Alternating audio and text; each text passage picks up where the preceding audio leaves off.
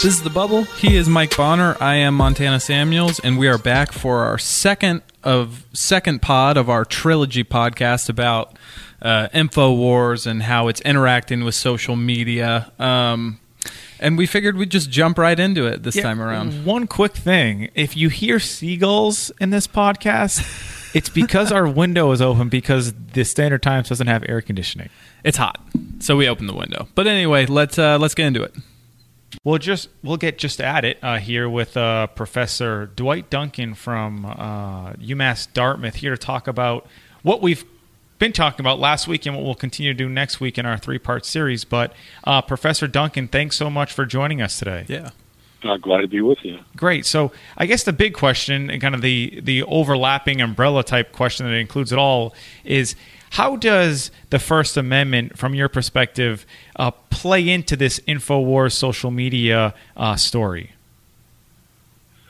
Well, it's an interesting question, partly because, the First Amendment, like pretty much all the Bill of Rights, applies to government action, what we call state action.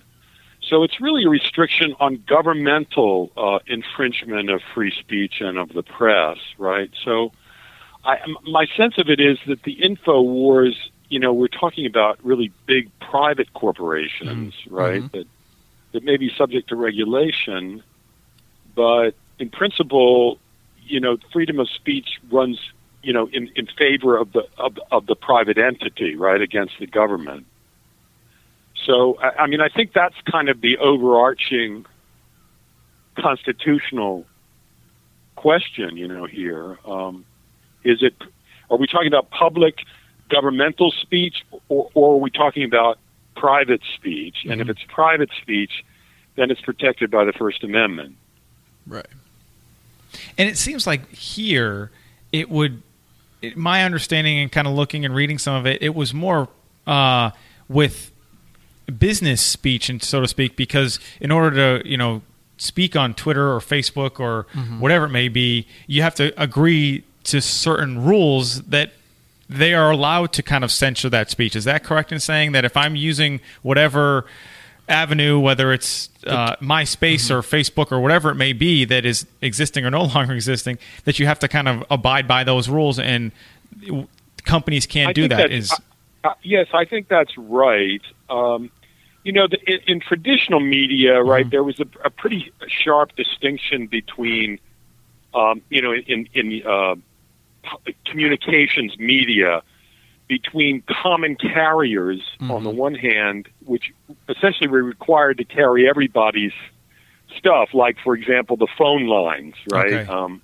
You can basically say whatever you want over the phone, with some broad limits in terms of threatening speech or whatever, or annoying and harassing speech. But basically the idea is the phone company really doesn't get involved, in censoring people's private communications, right? But then there was, another category of communication, which was basically broadcast, television, radio. And as to that, there was a kind of broad government regulation in the public interest, right? Whatever, in terms of what was allowed to be broadcast. And so, licensees, whether radio or television, had to somehow operate in the public interest or show that, that they were being responsible in terms of their use of the broadcast spectrum. So in that sense, there was more government regulation that was permissible of the content of broadcast speech. Of course, internet falls sort of between the two extremes, of common carrier, the private, phone line kind of thing, and the broadcast, right? And so, to a certain degree, I think the legal system is really only now, kind of catching up with the technological developments, right? So there are very significant issues, obviously, raised by corporate power and, the ability that these large entities like Google or Facebook or what have you have to essentially, control speech, right? Mm-hmm. And in principle, the First Amendment protects them in that. Although I think it may, in fact, be more complicated, right, in practice. Well, and so that sort of gets I was, when this story first came up, I was really curious to see even your opinion on how, like you said, the government and how they're legislating this is sort of just catching up to the internet. What do you think, if you're willing to hypothesize, what the future of, like, how the First Amendment may interact with these, like, terms of service agreements that these internet companies have? Do you think there will be more government interaction into ensuring that people have a platform to continue to speak, or do you think they'll allow them the right to censor when they deem fit? Yeah, that's a really good question, and I'm not, I wish I were in a better position to Sure. answer intelligently. I guess my sense of it is that, we're in a very evolving kind of framework now. Mm-hmm. I think there are certain extremes. Like, I don't think government should be government should assume the role of censor, right? Sure. And more or less decide what's allowed and what isn't allowed on social media. But that being said, I think government could have a role in sort of policing fair access, right, to social media, and that there not be, kind of discriminatory practices on the part of social media providers, right? Mm-hmm. Facebook or Google or YouTube or what have you.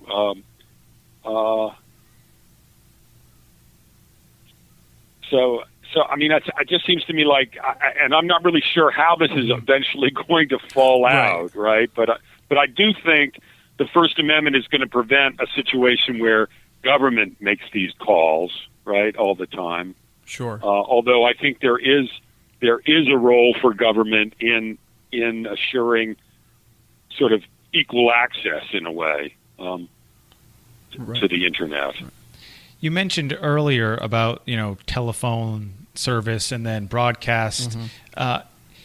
Do you know how long it took after the invention of those items for the laws to kind of settle into place? Whereas social media, as you said, it's relatively new. It's been around about a decade-ish, and especially the way it's been using now. I feel like YouTube 5 years ago was about funny cat videos, and now it's very much changed. Sure.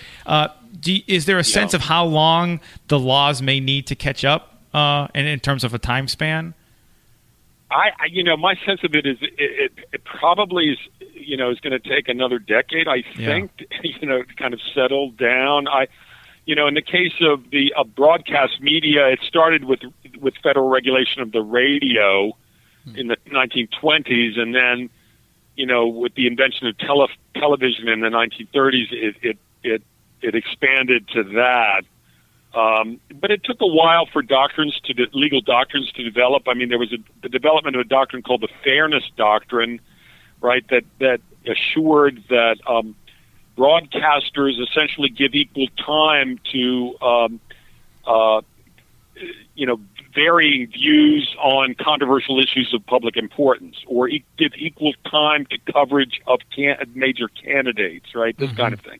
But it's interesting that the Fairness Doctrine was itself repealed in the early 1980s under the Reagan administration, because there was a feeling that somehow the private market should really resolve these questions, and that there was no longer the kind of a scarcity of spectrum, broadcast spectrum space with the advent of cable and satellite and, all the kinds of, and the internet. There was no longer need for government to kind of get into these content kind of issues, right? Right. So I thought that was an interesting development. And I do think, just in general, our system tends to favor, the private entities, right? The private parties vis-a-vis the government, right? When it comes to expressive questions. Right. When you were, I'm just curious about sort of your broad overview of the happenings within the InfoWars, Twitter, Instagram, Facebook, as the story is played out. Was there anything that jumped out to you from a First Amendment perspective that seemed odd or strange, or seemed like there was something that could have broader implications moving forward from that story? Well, it's a good question, but to be honest, I honestly haven't followed the InfoWars all that closely, so I don't. I have to punt there, I think. Sure. Something that's kind of come up when I'm reading about it and thinking about it a lot was people's interpretation of the First Amendment and free speech. We don't talk about it a lot, and this is how my mind kind of worked in the First Amendment and Second Amendment, and it's very quite commonplace that there are restrictions on the Second Amendment, and whether you call it gun control or now. Right. What kind of restrictions, or if any, are there on the First Amendment regarding speech, or using the same term, speech control? What are some of the regulations there? Yeah, that's a very good question. In fact, there's very little control over the content by government over the content of speech. Mm-hmm. But there is a fair amount of control over what's called the time, place, and manner of speech. Right. So I don't know. You could restrict having a loudspeaker, in a neighborhood, right? Okay, yeah. Whereas, you couldn't restrict, people from talking about certain subjects on the public sidewalk, right? Mm-hmm. So content-based restrictions are always much more problematic, apart from a very narrow category of speech that is, for example, incitement to, imminent violence, right? Or obscenity, which is fairly restrictively defined, right? Those forms of expression fall outside First Amendment protection. But in general, the government can regulate the time, place, or manner of speech, right? So, where and how the speech is maintained, can vary quite considerably in the legal system.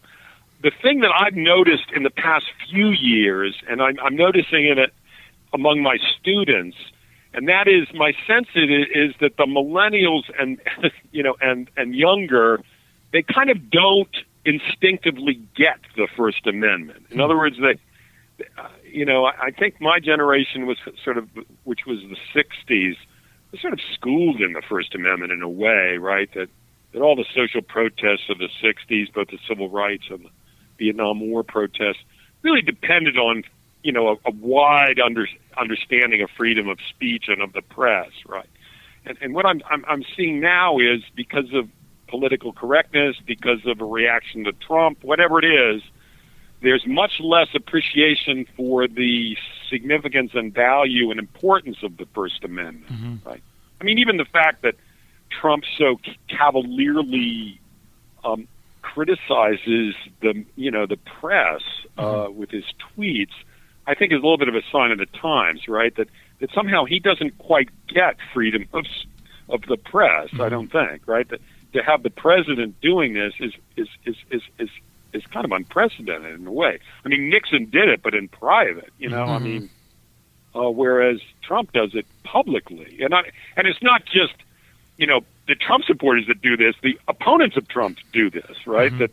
That they want to shut down people who disagree with them, right?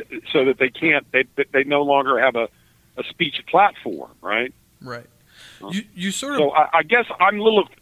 I just am a little concerned about the future of the First Amendment, because Sure. up until now, our legal system has really prized the First Amendment, both freedom of speech, press, and also of religion.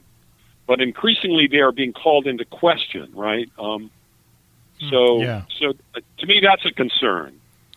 Do you think that has a lot to do with the fact that you mentioned the 60s era protests, and when those things were happening, it was obviously sort of pre-internet. You had to go out and protest, and that's where you were sharing your voice. And then inevitably, the interaction you would get would be with some sort of government entity, whether that be police or a politician responding or what have you.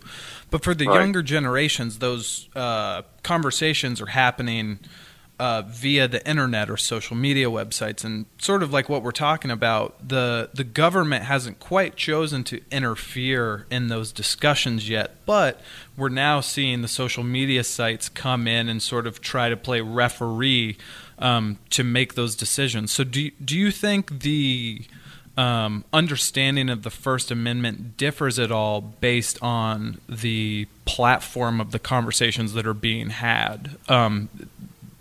That are different generationally?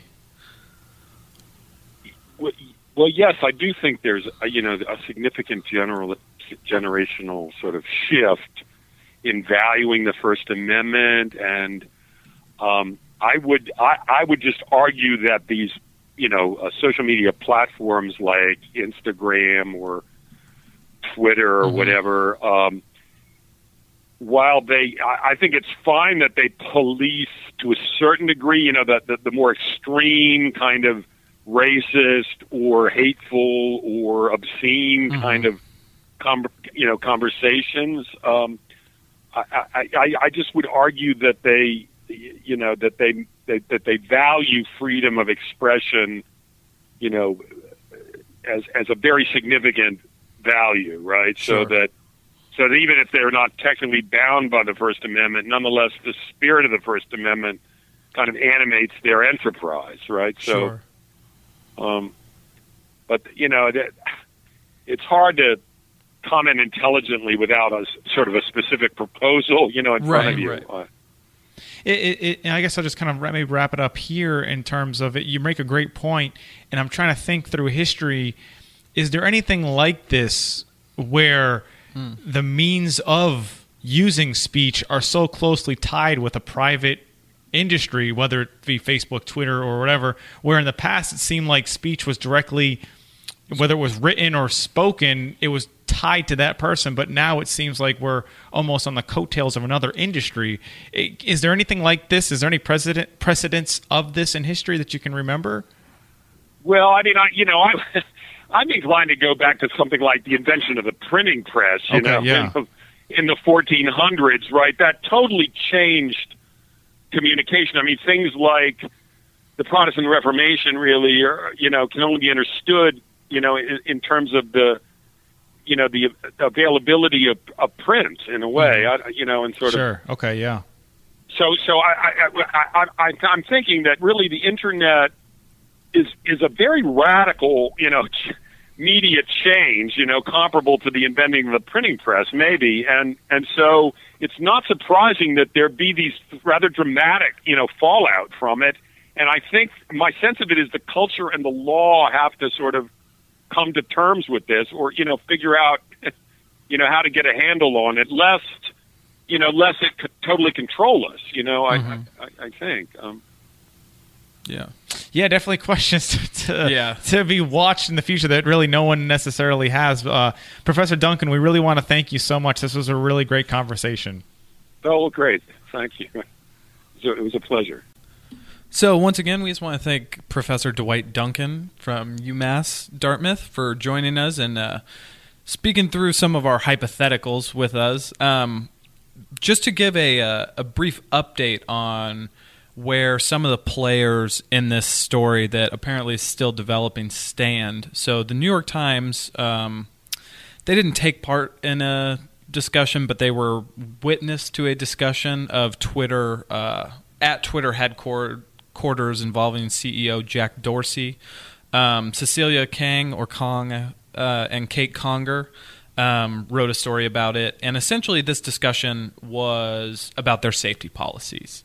How can Twitter, as a technological company with their technology, police hate speech and conspiracy and different things of this nature? And Mike, do you want to guess what the answer to that question is?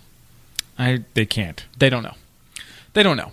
That's our update. I think Professor Duncan brought up a really great point or great comparison that I had not thought of before is, to me, Twitter is much more along the lines of the phone company than maybe some other social media aspects, in my opinion, because to me, Twitter is speech. That's all that it really is. That's what based around. Makes Twitter is its speech aspect, right. Where Instagram is certainly more expression. Facebook is more community oriented, or the purpose of it.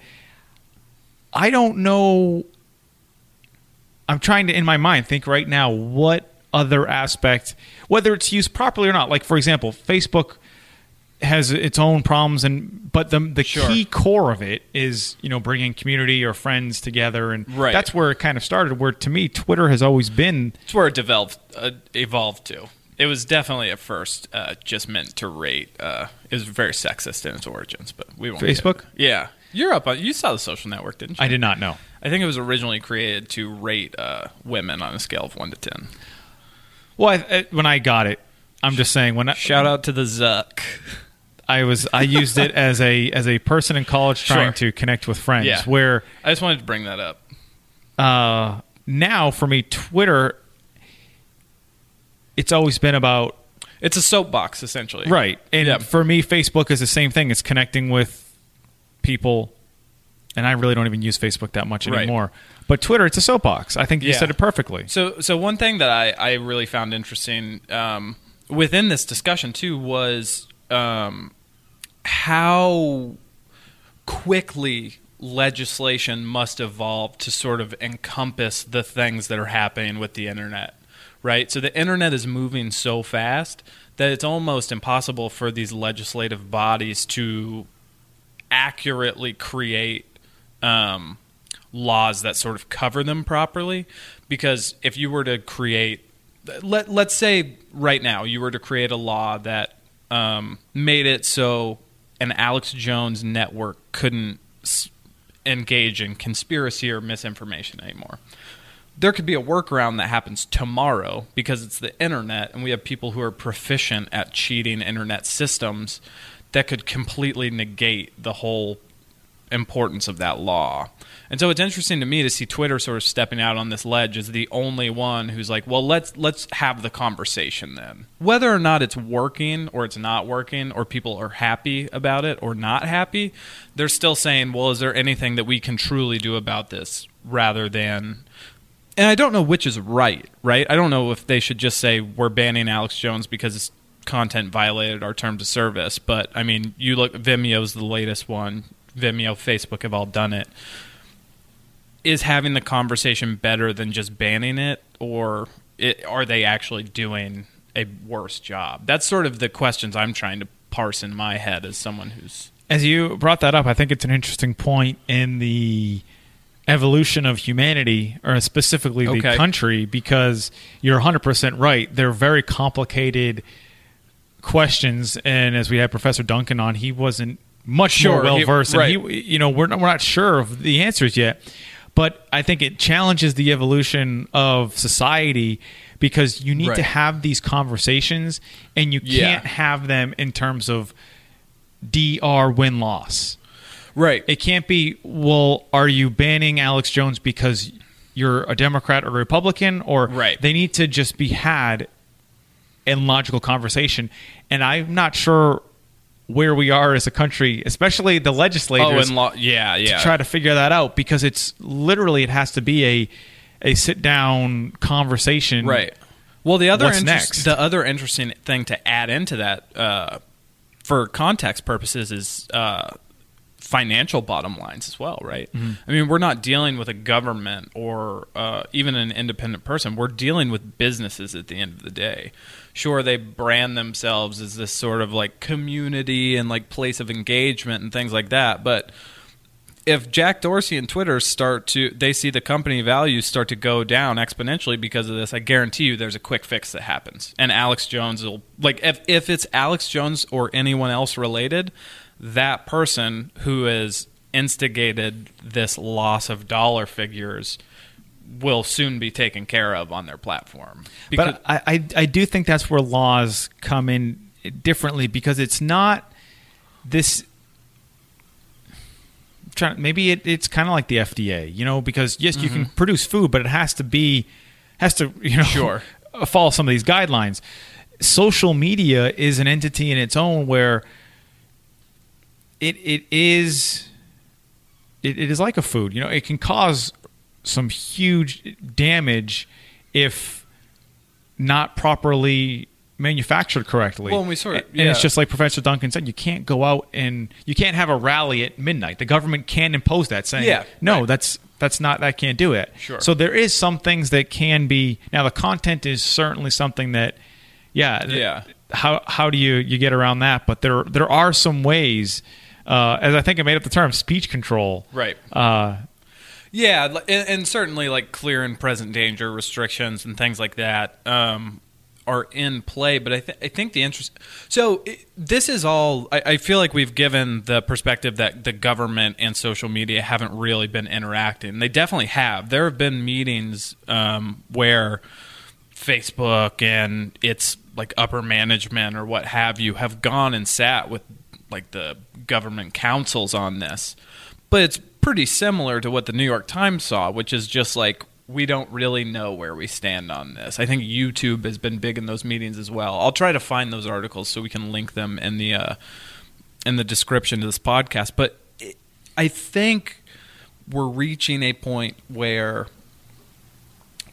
there like truly needs to be a head of like essentially there needs to be the really important internet people who understand what's at stake and how to actually curtail the problems need to sit down and be like, some of this stuff has to get figured out, because you can only see it just continuing to pile on until at a point it has to become unmanageable, right?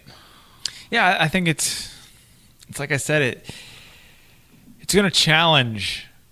I think it already has, and we haven't been doing very well. Right? That's what I'm saying. Because I don't see how you would do well, because it's believing facts. It's not. It's believing facts, and I think more importantly, it's checking power at the door. Sure. Right? I mean, that's why some deniers or whatever of facts, they're where they want to be. They'll deny climate change, for example. Right. Well, why are they doing that? Well, is it because their base believes that? Well, that's not right. You're not here to remain in power. Right. You're not here to get reelected. You're here to improve the country. So I think that's something where our elected officials need to sit down and make maybe not the best decisions for themselves, but the best decisions for the future, looking long term rather than short term. And I'm not sure where we are in that path. Well, because it all starts at what the internet was originated for. Like how do you tier off the internet, right? So you can't. Well, I won't say you can't. Should we be policing like eastsidestevie.tumblr.com the same way as we're policing Alex Jones and InfoWars on Twitter? Rest in peace, ASAP Yams. I don't know what you just said.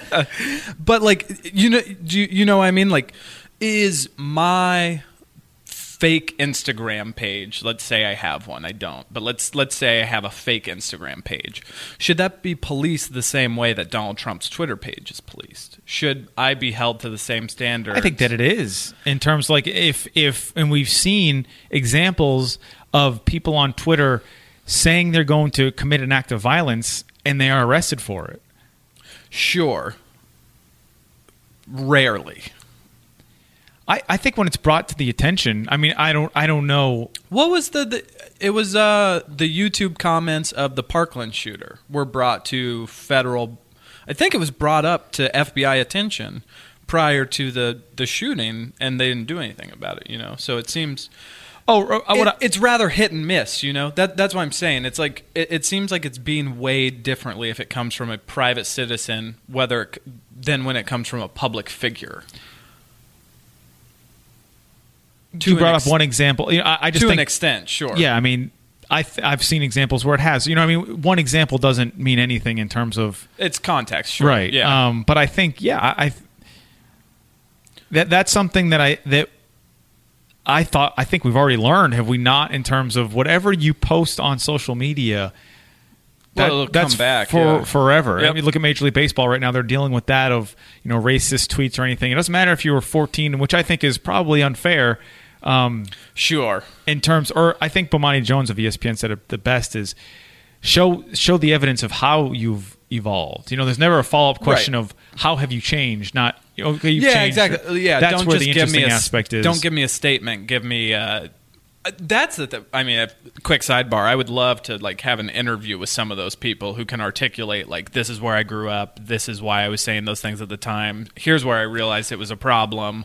But we are we are yeah. policing the it matters. We're policing. Yes, and maybe that in turn there'll be an overcorrection because we are policing that, and then no one's going to want to be on there. You know who's policing that stuff? It's not the government, or it's Twitter users.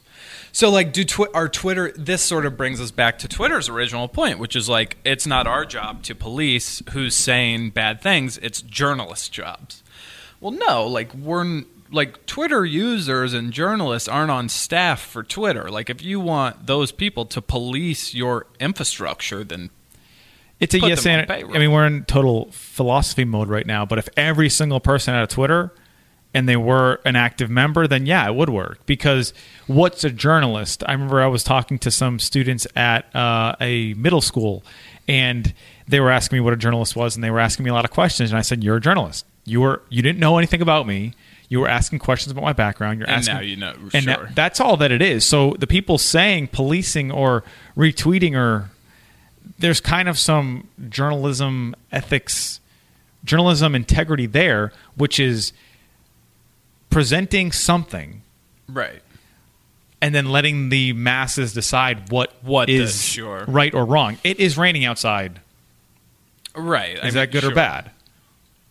You decide. I think. Yeah. I mean, at the end of the day, that's the thing that needs to be stated very clearly then by these social media companies is this is a self-policed entity. And those things need to be taken really seriously then, if that's the case. And Twitter's the only person who's really done that. Only entity that's done that. Facebook and others have said, no, that's not the case. Because there's, of course, the option to report somebody.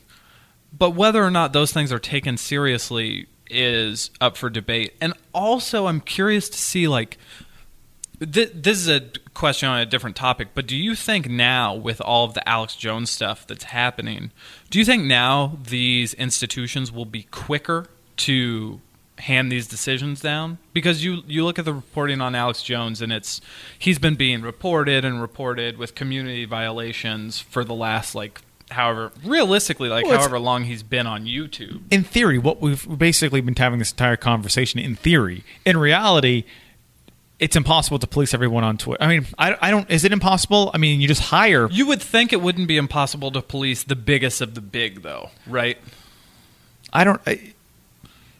That's where my head always goes to financial bottom line. Well, yeah. To me, that's where it comes in. We look at, as I mentioned, the First and Second Amendment. We'll look at the Second. We have these new guns that are being made at 3D printing guns. Yeah. And the government's saying, no, you have to have a serial number or metal on it to. That's right. A federal law. Well, the same thing. If manufacturers make guns with a certain amount of standard, if you can't do that, then you can't make guns. Twitter, if you can't police, if your product can't be safe, then you can't have a product. Sure. It's simple as that. I've had an example where I came here, I changed my Twitter handle from Mike B. Bonner to Mike B. Bonner SCT. Someone took my @Mike B. Bonner Twitter handle and basically kept my same bio. Right. And totally just made it an adult-oriented Twitter handle. Right. I went to Twitter and said, hey, look, this person's imitating me. Right. And it's not, I'm a professional journalist. This is, my account is really directly tied to me. This can't be happening. And they found that there wasn't enough tie because I needed to, I think, provide some information to them. And I was like, I'm not providing you with my ID and stuff to prove who I am. Exactly. Yeah. And then they said, well, then if you don't want to provide, I think it was your license, then I can't.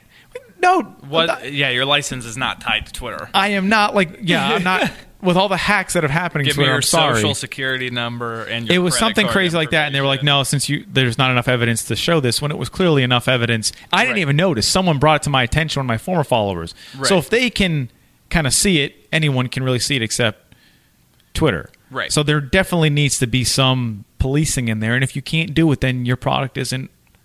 It's not really.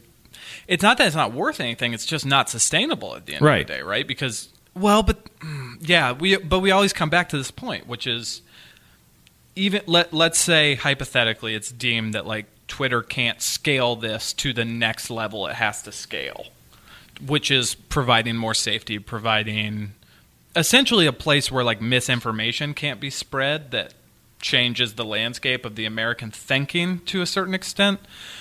Will people leave the platform? They haven't left before. Like, does anyone ever leave social media platforms? But we don't. I mean, MySpace, even though it still has a lot of people, but not as much as it had. I think, but is MySpace old enough to where it just got taken out by a better interface, right? I'm sitting here shrugging. I think you're right. It's a good question, but I don't know if we know. That's true. I mean, think of. I think that you're right. Like right now, 2018. If you told me, is Facebook going to disappear? I would have to say no. But the same thing, for the same reasons that if somebody said in 1970 that in 40 years, you can even go to the 80s, even then we could go 90s. Right. If you said Ford is not going to make cars anymore, just trucks and SUVs, someone would be like, you're insane. Right. I think as UMass Dartmouth's chancellor said at one of his, I heard him talk, he said, in the 90s, if you said the biggest, most powerful companies in the world or some of the most powerful companies in the world, what we're talking about, YouTube, Facebook, Twitter, they're going to be giants. They're going to be worth more than the Detroit Big Three, the car manufacturers, and they're not going to make anything. Yeah, people wouldn't have believed that. They're not going to. You're going to love this thing. It's going to be Netflix. It's going to be huge, and you're not going to. They don't make anything, but yet they're going to be billionaires. People will be like, no. So because of that, I would say I don't know what the future holds, but you're right. I don't know how Facebook would dissolve, but it is interesting to think about like the next steps of social media, right? Like what does that look like? Or, I mean, so it always seems like there's a point that's hit where like people decide enough is enough. We're going to, by use of our dollar or our interaction, decide that this is no longer the thing we do. That was the case with MySpace. People just stopped using the interface. It's interesting to sort of think long term and hypothesize about what that could possibly be, especially in the modernity where we're like, well, maybe this is it, like every other week. But that's the other question I think that would be the ultimate thing is if it was capitalistic in the sense of consumers, because we're not paying for any of these services, specifically Instagram. Sure. So I think if there was a value attached to it, I think it would matter. Yeah, I didn't think but about the that. fact that like it doesn't matter. I can create an account and move on, and it's all use usage, it or not. Right? It's all like, yeah, it's interesting. I don't know. We always reach this point, but it's like we don't really know. If I had to pay for Twitter, I think it would, or any of those sites, it would vastly change things because I just wouldn't use it. Yeah, people wouldn't use it, and what value would you be providing me? But since it's free, it really kind of creates its own. It's interesting to think that, it's just really interesting to think that these free interfaces are being Alex Jones's profits. At the end of the day, you can probably say with almost certainty that he will be affected by the fact that these free websites no longer allow him to put his content on them, which is kind of nuts, the way that business works. And I think that's a perfect segue into what part 3 next week. Is kind of the business aspect of these social media aspects. So hopefully you've enjoyed part 1 and 2. Part 3 next week. We're excited for it. It's going to be prototypical Mike Bonner, Montana Samuels hypothesizing. So if you've listened to the bubble for this long, I'm sure you'll like it. If you're new to it, We'll see. We'll see. That's what we'll bring here. We may not like it, but we'll see. For Mike Bonner, I am Montana Samuels, and we hope you'll have us back.